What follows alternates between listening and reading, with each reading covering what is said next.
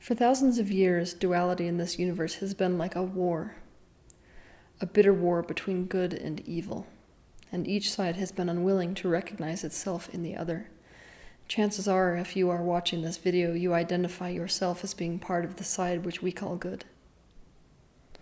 Now, if you look over the centuries at the thousands of texts from various cultures about this war between good and evil, the message that has been continually sent to you is that this war must continue.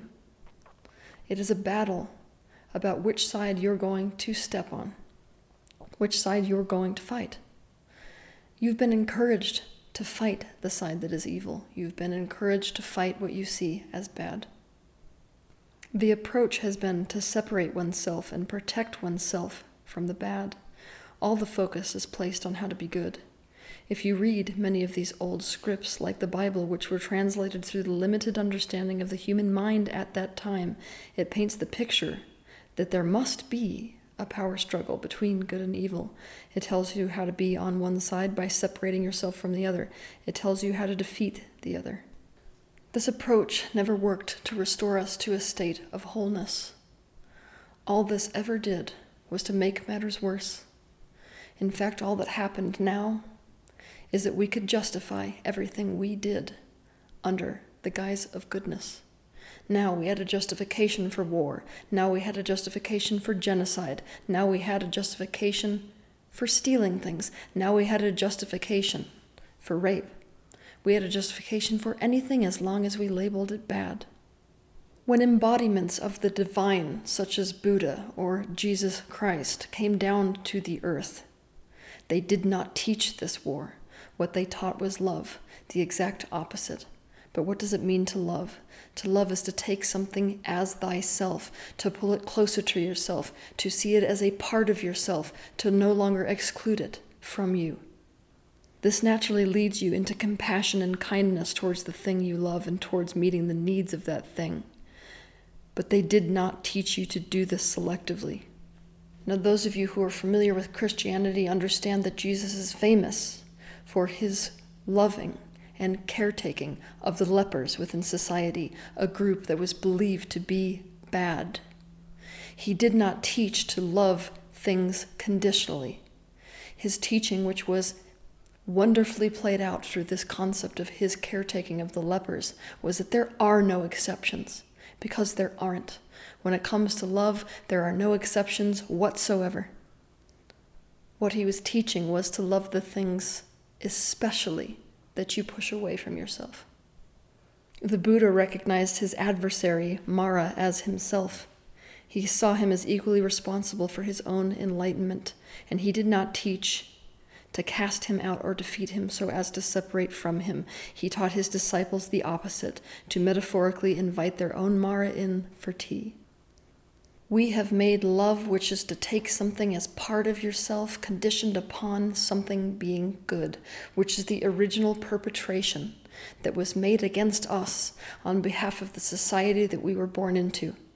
We were born in a state of wholeness. We were taught by the people we came to that aspects of us were not lovable, were not acceptable, and were to be excluded from our being, and so we fragmented ourselves.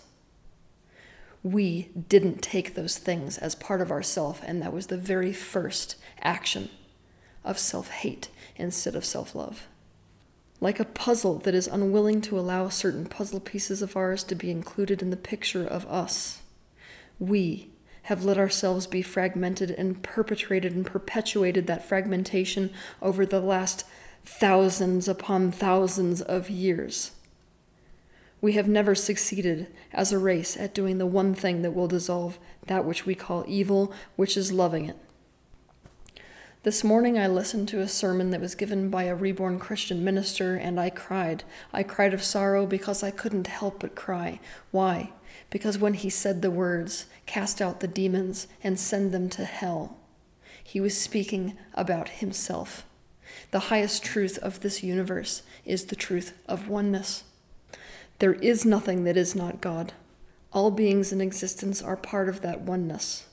Just as illusion and truth are both part of what is real, demons and angels are both part of God. They are a fragmentation, a division within source consciousness, a fragmentation within the mind of God. They are both God's children, so to speak.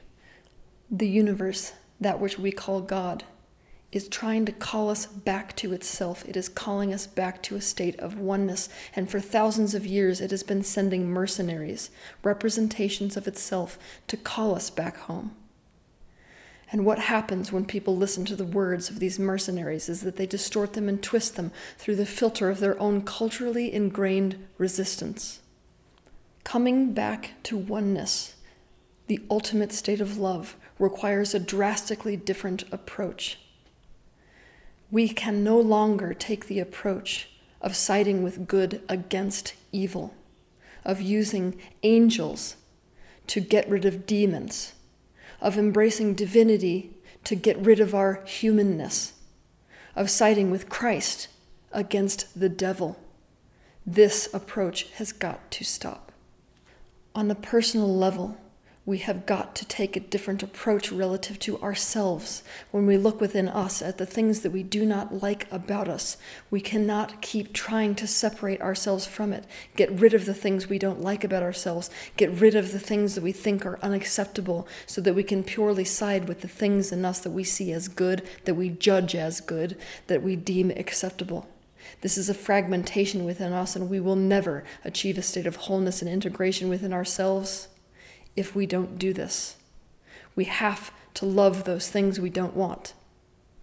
By creating this kind of integration, we will create it within this universe. Why? Because this universe is a mirror of us.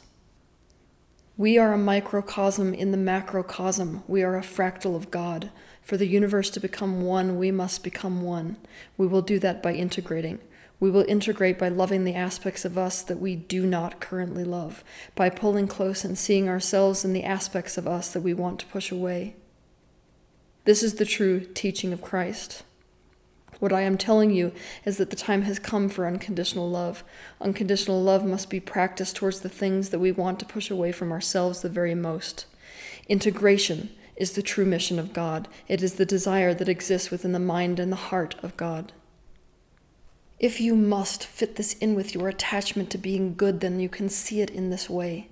The ultimate form of goodness is goodness that can recognize goodness in evil, goodness that can love evil, goodness that can recognize itself in evil, and first and foremost, goodness that is willing to embrace evil as itself. To love something is to include it as yourself. What we know about God is that God is the vibration of love. That is the closest understanding we can come to understanding what God is.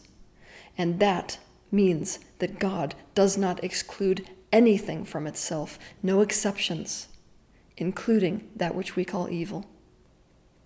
We are being called to end this war between good and evil within the world and within this universe at large by integrating good and evil. The truth is, we are beyond polarity. We are beyond the polarity of good and evil. The truth is that we are both and we are neither. Love is the highest truth of all.